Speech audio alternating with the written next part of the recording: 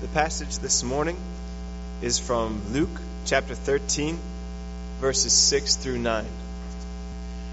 And he told this parable. A man had a fig tree planted in his vineyard, and he came seeking fruit on it, but found none. And he said to the vine dresser, "Look, for 3 years now I have come, seeking fruit on this tree, but I find none. Cut it down. Why should it use up the ground?" And he answered him, "Sir, let it alone this year also, until I dig around it, then put on manure. And then, if it should bear fruit next year, well and good. But if not, you can cut it down." If you're new here to Regeneration, what we do here is we study the Bible kind of just through it. And so right now we're in the Gospel of Luke, and we're at chapter 13. We kind of do that unless kind of I get a prompting from the Holy Spirit to teach something else. But I kind of want to just lay that out before you, because if you're new here, if you're not accustomed to what's going on, this is going to seem really out of place, because we have the Christmas tree and the poinsettias and the candles and all this kind of stuff, and I'm going to be delivering a message about judgment. So, yeah, because we're talking about the parable of the fig tree this evening. And so for any of you who are not familiar with a parable is a simple story that gives you a heavenly meaning. It gives you a heavenly lesson. So in our parable this evening, it's important to look at the context of the parable. Otherwise, you're going to draw all sorts of different lessons from it, which isn't all that bad sometimes, but it's just not biblical in its correct context. So just to plant that in there as well. And before I jump into this stuff, let me pray. Holy Spirit, we invite you here.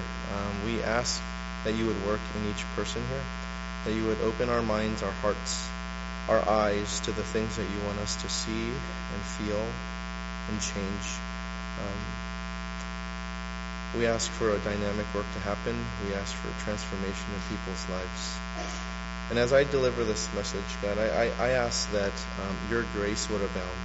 I ask that your patience and kindness and your mercies would abound, even though the word may be harsh to some, that the message doesn't get lost, and that you are a God of justice, and yes, you are a God of judgment. With that, you are also a God of grace and a God of hope and a God of mercy, a God of love. And so I pray, Lord, that your heart comes across. In Jesus' name, amen. Sometimes you hear in Bible studies, I don't know if you've heard this, I've heard this before, when someone gets there into a group and they say, "This is what this verse means to me," or "This is what this chapter means to me." And I don't attend every single home group, Bible study, small group that happens here at Regeneration, and maybe you have attended groups that are like this, where people just kind of get to interpret however they want to interpret. Now, some people might be interested in how you interpret the Bible and what that verse means to you, but let's not get all caught up in what it means to you, because that's not the primary reason to study the Bible, right? The meaning and the interpretation is not primarily up to you. It's not up to me. It's not personal. We study the Bible to study the Bible. We study what it means. It's not what it means to me. So be careful when you go to these Bible studies that emphasize, what this means to me or what this means to you, rather than simply what it means. It's not necessarily bad what it means to you, what it means to me, but it's not to be the primary way of interpretation. The Bible says what the Bible says, regardless of what it means to us personally. There are things to take into consideration that are more than just what's read at face value when we open up the book. There are these environmental, historical, geographical, political, cultural factors to consider, and people don't always look into those things before deciding what this means to me. So I've heard this parable taught out of context, which is why I'm bringing this up, because I've heard many teachings on this parable, and sometimes out of context, and some of the lessons I've gathered from it are really good.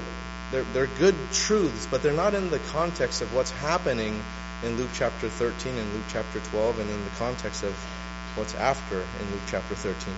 And so this goes for all stories in the Bible as well. If we look at them out of context, we can draw all sorts of lessons from them, which may contain truths. But there's a significant loss when we study out of context, because there's a message Jesus is delivering within this parable that we aren't receiving when we're studying it out of context. Now, how do we know that we're studying within proper context? Well, what's happening in the surrounding verses? And that's what you kind of have to look at. What's happening in the neighboring chapters? What's happening in this particular book of the Bible? Because the Bible speaks for itself. It doesn't need defense from other things. It speaks for itself. Now, the primary text used here at Regen to help us understand what the Bible is telling us is the Lord of the Rings trilogy. No. It's the Bible, right? It's the Bible itself. That is the book that is our primary text, and we use that to explain it. So, there's no cliff notes to the Bible. There's no, like, dummies Bibles or anything. It's the Bible itself. And when you study the Bible and you find yourself stuck in understanding what's going on, you start taking a look at the surrounding text. And so in looking at this parable, we need to look at what's happening. What's happened before this parable? Well, Jesus taught about repentance. There were some Galileans who died at Siloam, and there were people who were wondering if those dead Galileans were worse sinners than others because they died in such a tragic way. They died while they were worshiping. And so Jesus tells them, no, I tell you, but unless you repent, you will all likewise perish. And he says that same exact phrase twice in two verses 3 and verses 5 in chapter 13. What was Jesus doing? Jesus was making repentance really personal, repeating you. Right? So within those two verses 3 and 5, you is repeated 6 times. All of us are sinners. Every one of us. No one is worse, no one is better, and we all need to personally repent. How often do we think to ourselves, man, my brother really needs to hear this message? Or, my friend really needs to read this. Or my mom needs to repent, which is true. My mom needs to repent. Or my husband needs to be here. And the things we receive, we sometimes think others are in a desperate need for them, which may be true. That may be true. But the thing is that you are the one present. You are here. So be concerned about yourself. You're here. So what does God have for you? As we receive from God, it's not a time to judge others who aren't present with you and who aren't receiving what you're receiving. It's time for you to personally receive and thank God that He has shared with you His patience, His mercy, His kindness, His grace. And the reason why we're here isn't because of our goodness. The reason why those people heard Jesus' teachings while some Galileans died wasn't because they were better people. We all need to repent, and we're no better than anyone else. In Luke chapter 18, Jesus tells a parable of 2 men, verses 10 and 11. And he said, 2 men went up into the temple to pray, one a Pharisee and the other a tax collector. The Pharisee, standing by himself, prayed thus, God, I thank you that I am not like others, extortioners, unjust, adulterers, or even like this tax collector. Now, how many of us are like this Pharisee at times? Thinking, hey, we're all that. At least I'm not as bad as him, or at least I'm not as bad as her. Paul wrote to us in 1 Corinthians chapter 10, verse 12, let anyone who thinks that he stands take heed lest he fall. See, how often are we concerned with others' actions and other people's stuff and junk when we have plenty to work with right here, right here. Forgetting that we're just a few feet from the ground from falling, right? We're right here. This is what God said to Cain right before he killed his brother Abel in Genesis chapter 4, verse 7. I want you to keep in mind how many times God says you when He's talking to him. If you do well, will you not be accepted? And if you do not do well. Sin is crouching at the door. Its desire is for you, but you must rule over it. How did Cain do? I mean, not so good. Right? He didn't do so well. He was so consumed with others and what they were doing. And in his case, his brother, how come his sacrifices are taken, not mine, and all this? He's just all preoccupied with what someone else is doing. You take care of you. You don't have to worry about what someone else is doing. You take care of you. And that's what Jesus is getting down to here. He says, don't get preoccupied wondering why those Galileans died at Siloam. And it wasn't because of their sin. Don't get consumed with what others do or don't do or who's better or who's worse. Take a really good look at yourself. No, I tell you, but unless you repent, you will all likewise perish. And after saying that same phrase twice, then he goes into this parable, verses 6 through 9. And he told this parable, a man had a fig tree planted in his vineyard, and he came seeking fruit on it and found none. And he said to the vine dresser, look, for 3 years now I have come seeking fruit on this fig tree, and I find none. Cut it down. Why should it use up the ground?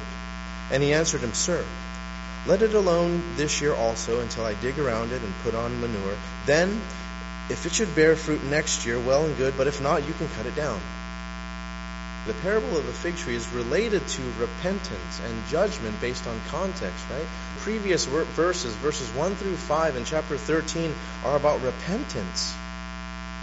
And so this is in context of that. It's not just a story just plopped down in the middle of Luke's gospel that can mean whatever we want it to mean. Jesus taught about judgment. Jesus taught about repentance. You look at chapter 12 and you look at chapter 13, and he used this fig tree as an illustration to drive that lesson home to his listeners. He's just told us to repent, otherwise all will likewise perish. And then he goes into this story. Now, something to keep in mind with this story is that when Jesus told it to people during his time, they understood. They didn't need a whole lot of explanation. It's a little different today, right? When he said this, he's saying this to an agrarian society, so there's not that much explaining to do. For us, a little bit different, so let's just do that a little bit, starting in verse 6. And he told this parable, a man had a fig tree planted in his vineyard, and he came seeking fruit on it and found none. Now, when we think of vineyards, we think of Napa and Sonoma and Livermore and Santa Barbara, and we think of all these nice places, and they're beautiful. When you go to Israel and you look on where these vineyards are going to be, there's a whole lot of rock. It's not like Napa. You go out there and you're like, wow, this is just nice and beautiful. When you go there, you notice that they have a lot of rock. Incredibly rocky. Rock on top of the soil, rock in the soil, rock deep underneath the soil, and you are doing back-breaking work clearing out a field to plant a vineyard. So once you clear an area, you know how much work you put in, because there's no bobcats. This is your back doing your work. This is not commercial caterpillars and things like that. So you know that once you do that back-breaking work and you have this nice field, you better bet that the fruit you plant there is going to bear fruit, or the tree or the vineyard or whatever. You know you want it to bear fruit. And so within a vineyard, it wasn't uncommon to see people plant trees there. Planting trees that offered some sort of benefit, some sort of value. So people would plant fig trees and olive trees and palm trees and different things like that. Now, in the case of a fig tree, something interesting about the fig tree in the Middle East is that they bear fruit 10 months out of the year. And they also have 3 cycles of crops within that 10 months.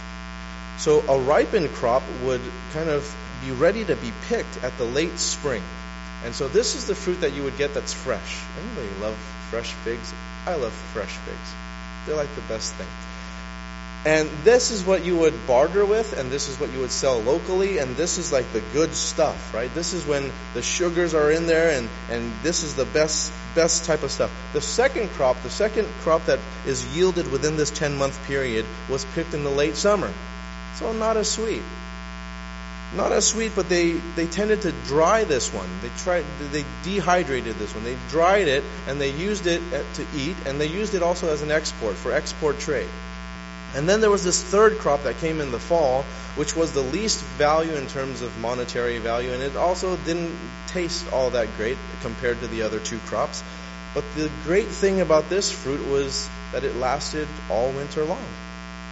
So while other crops aren't producing and stuff, this one still hangs around in the less fruitful months, and we can eat out of it. So it's there. It's a good crop. So there are only about 2 months that the tree is barren. It's April and May, somewhere around there, when the fig tree is fruitless.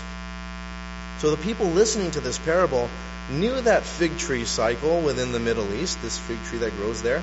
And a man planting a fig tree in the vineyard was very familiar to them. It's nothing new. This is what people do. So these people figured that if a man planted a fig tree, it produced fruit for 10 months out of the year, yielding 3 distinct crops. So verses 6 and 7. And he told this parable, a man had a fig tree planted in his vineyard, and he came seeking fruit on it and found none. And he said to the vine dresser, look, for 3 years now I have come seeking fruit on this fig tree, and I find none. Cut it down. Why should it use up the ground?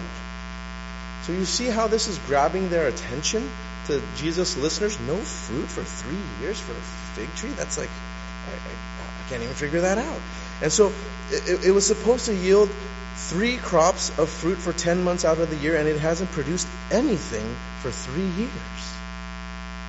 Now I know some of you might be thinking, well, what if it was like a baby tree? And it's a baby tree and it just hasn't blossomed yet and it hasn't brought forth fruit. So isn't that a little harsh? That if you put a baby tree in there and you didn't give it enough time, that's kind of mean to cut it down. I would understand that, but the fig tree reaches maturation to produce fruit within 3 years, which is a key number within this parable. It's supposed to produce fruit by now. No matter when you planted it, no matter what stage of tree you planted it, it's supposed to bear fruit by now. It is supposed to be fruitful by now. And so these trees were considered really valuable, but not when they're not producing fruit. In fact, the fig tree was considered so valuable that it could be a capital offense if you chopped down a tree that yielded fruit. And it didn't even have to be 10 months out of the year, three crops. Even if it yielded some, you can be held accountable with a capital offense. In verse 7, he said to the vine dresser, look, for 3 years now I have come seeking fruit on this fig tree, and I find none. Cut it down. Why should it use up the ground? A fruitless tree taking up valuable space, taking up valuable resources from the ground. It's just taking up all the nutrients from the ground, robbing everything else around it from anything, and robbing the ground from nutrients, because when I take this up and put something down, it's robbed that nutrient too. Does this sound remotely analogous to people? People who are planted in a church and they're fruitless. You come every week, you're not transformed. You come every Sunday, you don't repent. Yet you're here, and there isn't any fruit coming from your life, and you take up space, and you take up resource, but not much is given in return. It was a serious crime to chop down a fruit-bearing tree, but it clearly made sense to chop down a barren tree. And then there's this intervention in verses 8 and 9. And he answered him, Sir, let it alone this year also until I dig around it and put on manure. Then, if it should bear fruit next year, well and good, but if not, you can cut it down. This is common practice, nothing out of the ordinary here. Give it another chance. Give it another chance by providing more support for it to yield fruit. Give it a new surrounding. Check to see what's around it. Are there some rocks under there that are blocking the roots to getting down to a water source? And provide fresh new nutrients and see what happens. If the same thing happens, then yeah, it's the tree, it's not the soil. Go ahead and cut it down. But if it yields fruit, then the changes that we've made to it, great. It's yielding fruit. So what do we have here before us in our story? We have this fruitless, barren tree. It's produced nothing in the time frame that would tell us that it would bear fruit or not. 3-year period, fig tree, it's supposed to produce fruit by now. Secondly, we have a vine dresser. A vine dresser who wants to give another chance to this tree for it to bear fruit, who believes that fruit will come out of that tree if we make some changes there. Someone who is patient and believes that that tree can bear fruit, a fig tree, they know is supposed to bear fruit within 3 years, and if it doesn't, the likelihood of producing that fruit is small. But this vine dresser has hope, and he's hoping for this tree to bear fruit, and much like some of us. Right? Well, some of us have been the vine dresser to people around us for a long time. People we've been praying for and encouraging and nurturing for years, but still haven't come to a relationship with Jesus. I shared with whoever was here last Sunday night about a family friend of mine who's been a family friend for over 3 decades, and who has a daughter who's been a friend of mine also. And she has been a vine dresser for her mother for many, many years, and she finally last Sunday night got to see fruit. Her mother came to follow Jesus last week after many, many years of digging and manuring. See, it's not always bad to give our parents manure. Right? I give my parents manure all the time, especially when I was a teenager. But, I still do that. And I just have to remember that when my kids give me manure, I just have to take it and say, like, they're just making me more fruitful. But lastly, there's this judgment. Cut it down. See, there's going to be a time when the tree gets cut down for not producing fruit. And it's not this everlasting existence of being a barren tree, being a fruitless tree. There comes a time when a fruitless tree gets cut down. So this is a parable of judgment. This is also a parable of hope. The judgment of God is coming. We know that from previous studies. You look at chapter 12, you know that. The parable is within the context of judgment. This is also a parable of hope, a parable of grace, a parable of mercy, kindness, repentance, that if you aren't repentant now, you're given another opportunity. But there will be a time of judgment. The vine dresser can give you a certain amount of period, but then there's going to be this judgment. Now, looking back at the Gospel of Luke, Luke ties together really well the picture of repentance, the picture of judgment, and he uses trees and fruit a lot. And let's start out by looking at chapter 3 of Luke, verses 7 through 9. He said, therefore, to the crowds that came out to be baptized by him, this is John the Baptist, you brood of vipers, who warned you to flee from the wrath to come? Bear fruits in keeping with repentance, and do not begin to say to yourselves, we have Abraham as our father. John the Baptist was saying, hey, don't rely on your heritage to save you. Because your parents are Christians, or because your grandfather was a pastor, or because your brother's a leader in the evangelical church or whatever, that relationship is not yours. Your relationship with God is with just you and him personally, not someone else having it for you. So you're not baptized into it, you're not prayed into it. This is between you and God. And this is how it continues in verse 8. For I tell you, God is able from these stones to raise up children for Abraham. Even now the axe is laid to the root of the trees. Every tree, see how it's made personal. Every tree, it's not like a big old forest. Every tree, therefore, that does not bear good fruit is cut down and thrown into the fire. Now, isn't Jesus' message of repentance in Luke chapter 13 so similar to what John the Baptist shared in Luke chapter 3? And so the message is consistent throughout the Bible. We are all sinners. We need to repent. There is judgment, and we need a Savior. It's throughout the Bible. Right now we're just taking a look at the Gospel of Luke. Let's jump to Luke chapter 6, verses 43 and 44, where Jesus said, for no good tree bears bad fruit, nor again does a bad tree bear good fruit. For each tree is known by its own fruit. Not anybody else. It's between you and God. Each tree. For figs are not gathered from thorn bushes, nor are grapes picked from a bramble bush. What does the fruit that you produce identify you as? A follower of Jesus or not? See, the fruit doesn't lie.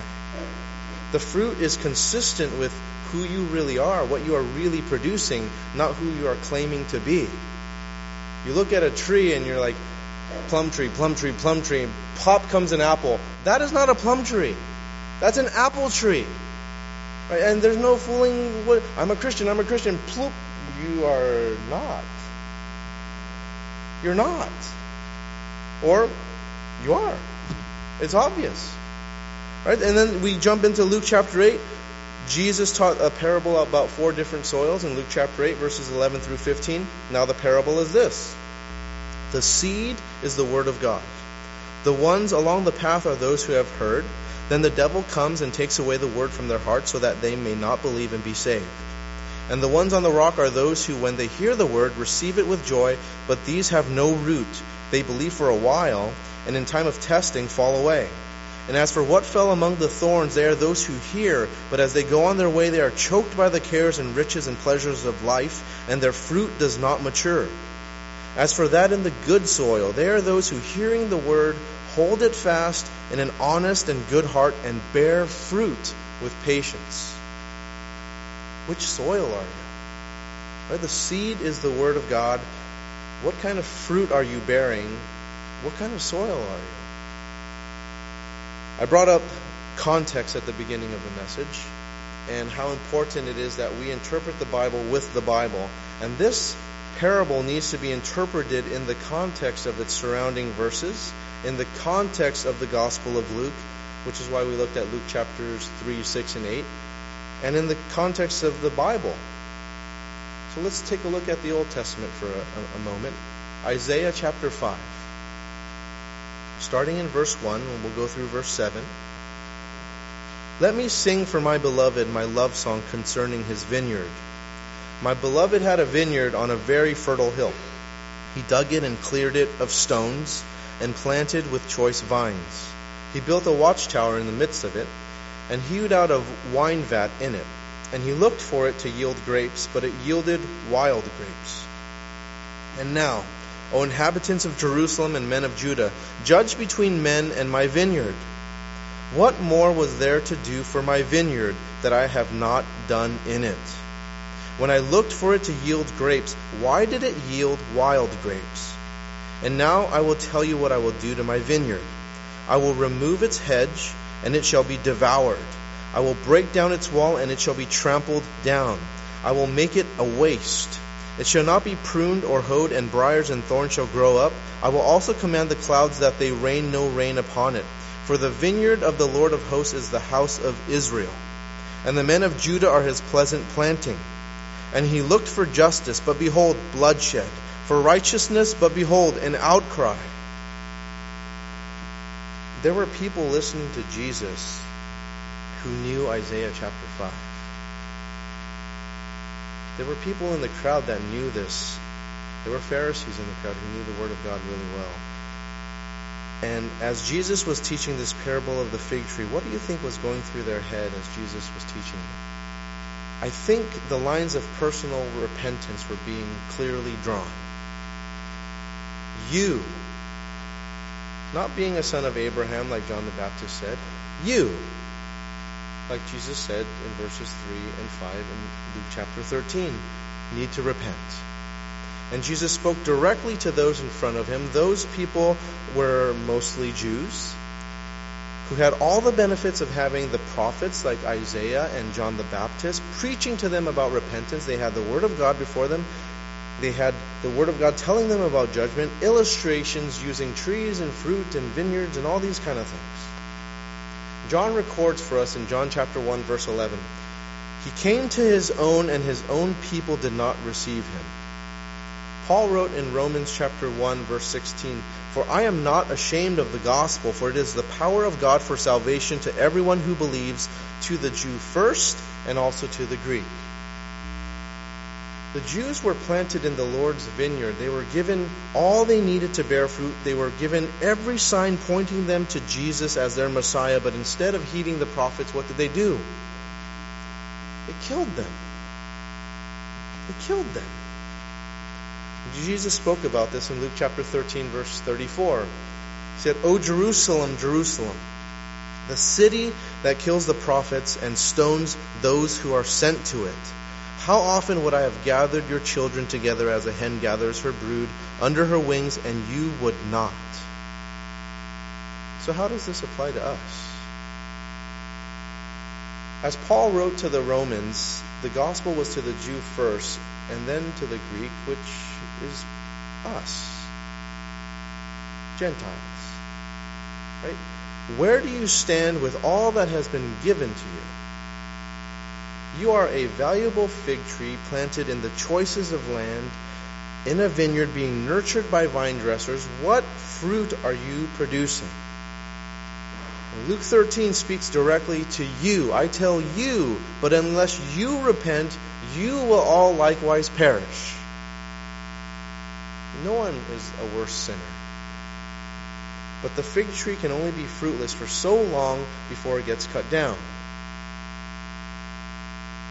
Jesus was born for you. And we're going to celebrate Christmas in a couple of weeks. But he was born to die. Jesus was born for you. Jesus died for you on Calvary.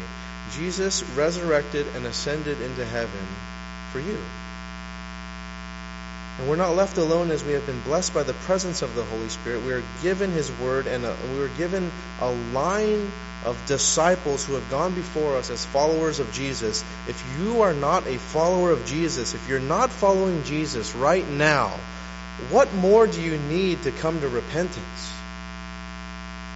How much longer until you are chopped down? Or maybe some of you are fruitless and it's a time of digging and putting manure on you.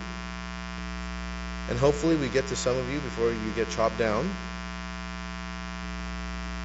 We all deserve justice. We all deserve death, because the wages of sin is death, as Paul wrote in Romans. We all deserve that as justice. But the mercy of God is present, and we haven't faced justice yet. Yet. Now, some of us are prepared to face justice because we have an advocate in Jesus who will be present with us when we physically die and we're before God, and you will not be found guilty. And maybe there are some of you who don't have that relationship with Jesus, where when you stand before God, you will be found guilty. See, this is not about religion. This is not about coming to church. This is about a relationship with Jesus, God transforming your heart. You being regenerated as a new creation. You take a look at Paul. Paul was an extremely religious man, an incredibly legalistic Pharisee, and he used to persecute Christians. He's the one that gave the green light to kill Stephen, the first Christian martyr. What happened? He met Jesus. Romans chapter 2, verses 1 through 5, this is what he wrote, and this kind of will give you an idea of how much he changed. Therefore, you have no excuse, O man. Every one of you who judges, for in passing judgment on another, you condemn yourself, because you, the judge, practice the very same things. This is Paul, who used to judge people, writing this. Right? Don't judge the Galileans at Siloam, is what Jesus is saying. And here Paul is saying, don't judge people around you. This is kind of, you can tell that he's been transformed. You can tell he's been regenerated. Verse 2. We know that the judgment of God rightly falls on those who practice such things. Do you suppose, O man, you who judge those who practice such things and yet do them yourself, that you will escape the judgment of God? Or do you presume on the riches of His kindness and forbearance and patience, not knowing that God's kindness is meant to lead you to repentance? But because of your hard and impenitent heart, you are storing up wrath for yourself on the day of wrath, when God's righteous judgment will be revealed. There will be a time when the grace period is up. And then there's judgment. No, I tell you, but unless you repent, you will all likewise perish. For those who are not repentant within their time of grace, there will be a time of judgment upon them. And again, this is not about religion. This is not about going to church. It's not about how you were raised in a Christian home with a great Christian heritage. And some of us are really fortunate to have that. I was fortunate to have that. My father was a Christian before I was born, and I was brought up in the church, and I used to go to Sunday school classes, and I loved my Sunday school teacher. She was so old, and I was the only kid in that whole class, and we used to play this game afterwards. Like, you press the thing and there was a dice in there and it would pop up and you'd move. I don't remember. I loved her. I wish I can thank her. I'm going to wait till I get to heaven because I'm sure she's dead by now. If she's not, she's like the oldest person alive. But I had this type of upbringing, and I was this fig tree planted in this vineyard. And some of us are like that too. Some of us are fig trees planted in a vineyard. We have a lot of advantages. You're in this church, a Bible-believing church that teaches the Bible every week. You have a lot of advantages. And we were given a place to spiritually grow with each other in community. But how many of us were planted as fig trees, but this relationship with Jesus has turned into just a barren religion? Just a fruitless thing. It's just kind of, we're here, but there's no fruit. Any of you in a position like this? There's no fruit. You've been planted in this vineyard, but you're fruitless. Are you bearing fruit? Is the fig tree Jesus speaks about in this parable you? Because he's making it really personal back in verses 3 and 5. See, we were given this place to spiritually grow, but how many people were planted as fig trees, but their relationship with Jesus is just fruitless? It's barren. Are you just taking up space and you're just taking up resources without giving anything in return? Do you call yourself a Christian, but really it's just in name only? Perhaps you come here every week and you put yourself under the teaching of the Bible, but you're fruitless and you're just kind of taking up space and you're negatively impacting those people around you. Your boyfriend, girlfriend knows how you are outside of church. Your parents kind of know how you are. Your brothers and sisters, they know how you are. So as you claim to be a Christian, people naturally look for fruit. They naturally look for the Christian fruit. And sometimes we're not producing that. We're producing something else.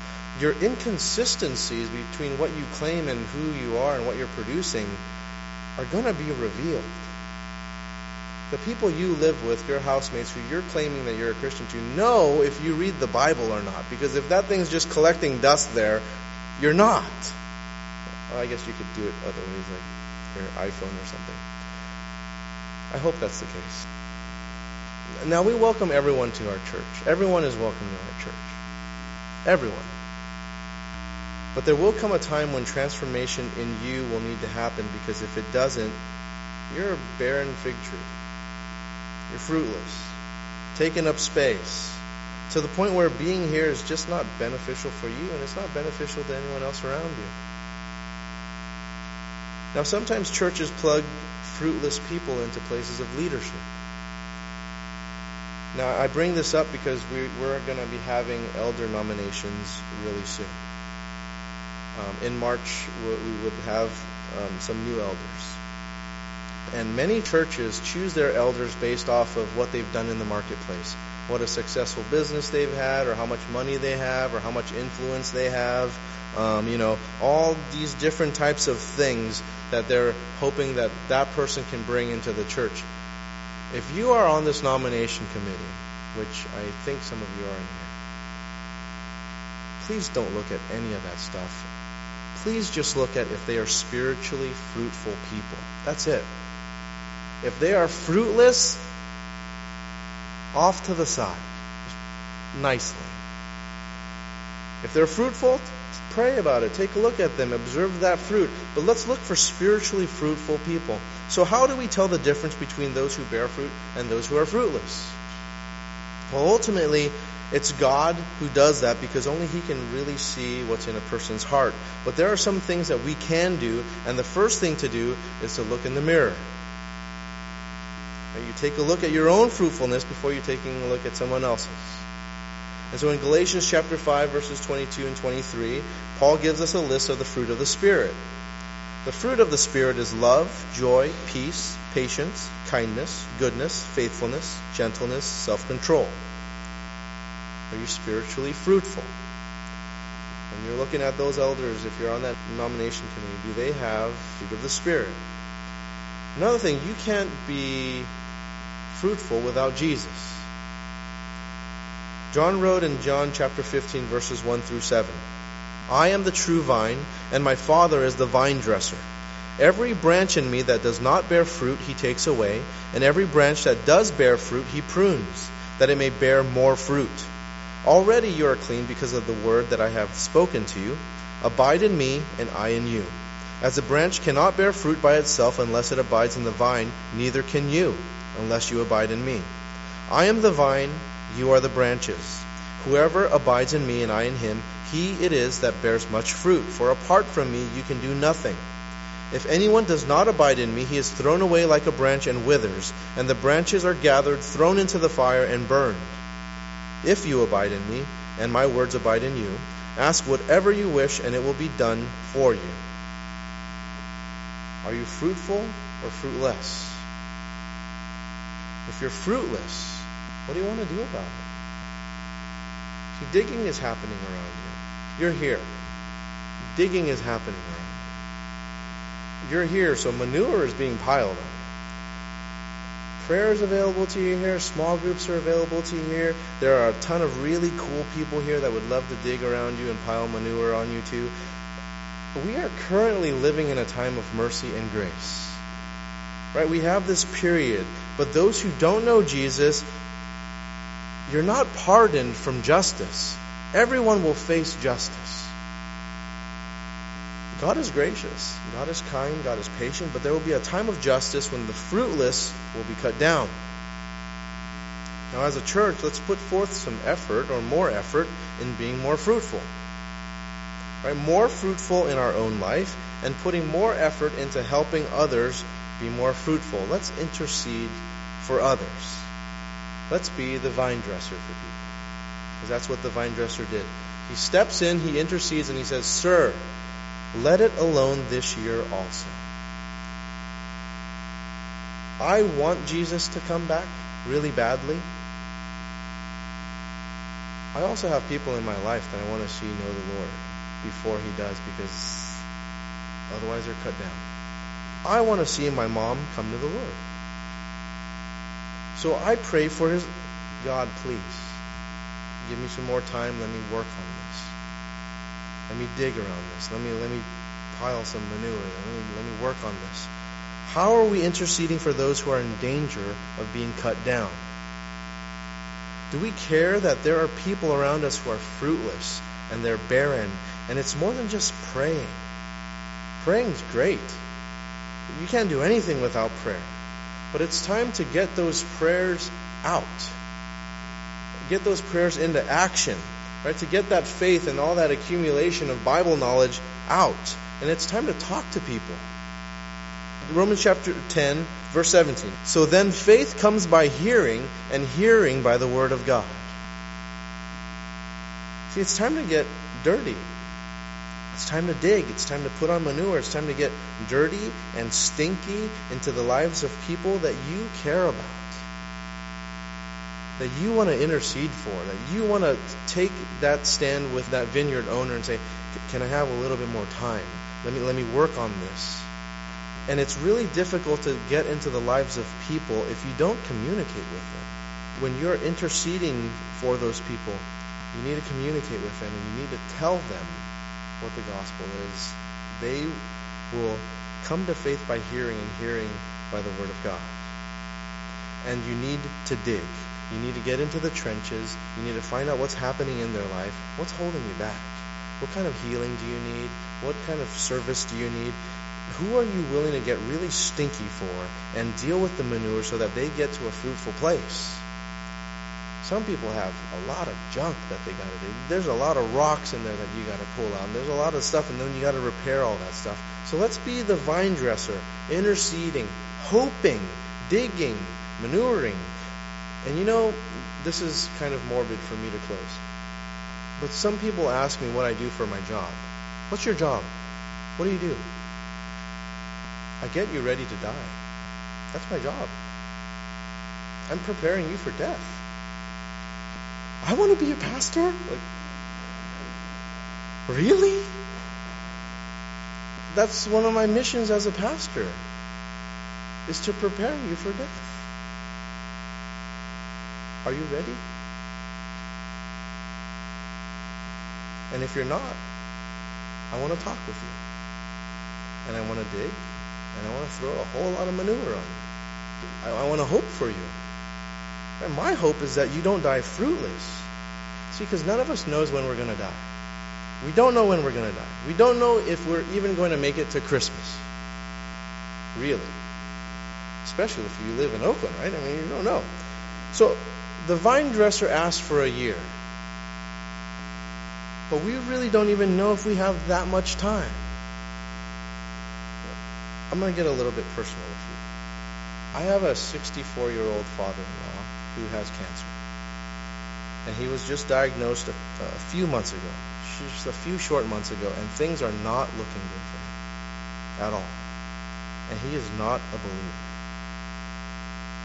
And so he asked us to come over for Christmas this year because he's telling us this might be his last Christmas. And I pray for him and I intercede for him. I love him. I care for him. This is one of the people that I'm going to ask the Lord, God, please, give me some time. Give me a year.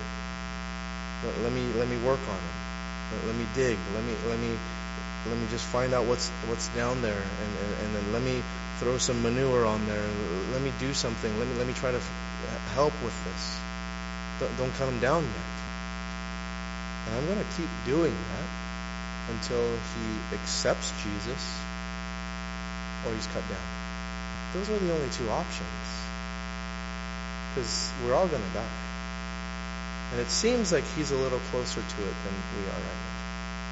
He's really close to it. And I did that with his father. His father, I was in hospice. I visited him every day before he died, telling him about Jesus. He got cut down. Unless he did it when he went. And I just didn't notice, but on his deathbed. But I was there till the very end. Stubborn, fruitless tree. We're all going to die. But are we ready? Are you ready right now? Are you bearing fruit? You don't know when your time is going to come. So with my father-in-law, that's my mission. I want to prepare him to die. He's without the chemo, which they've taken him off of. They've given him a few months because they say that he's not healthy enough to go through that chemo treatment. So as of now, he only has a few months. It's time for us to get busy with the people that we love. Let's pray. Lord, I pray that you would give us the wisdom and the strength to be as the vine dresser in this parable. Lord, we all know who is dear to our heart. And I pray, Lord, that you would give us the urgency to intercede for them, to step in for them, to plead for them before you, to give us more time to work on them. Father, I pray for anyone here this evening that doesn't know you, that if they are fruitless or have no concept of what is being talked about because they don't even know who this Christianity thing, this Jesus thing is all about, I pray, Lord, for your grace to abound in them. That your Holy Spirit would speak to them, that they would come to faith, Lord. That you would use our church to support them. In Jesus' name.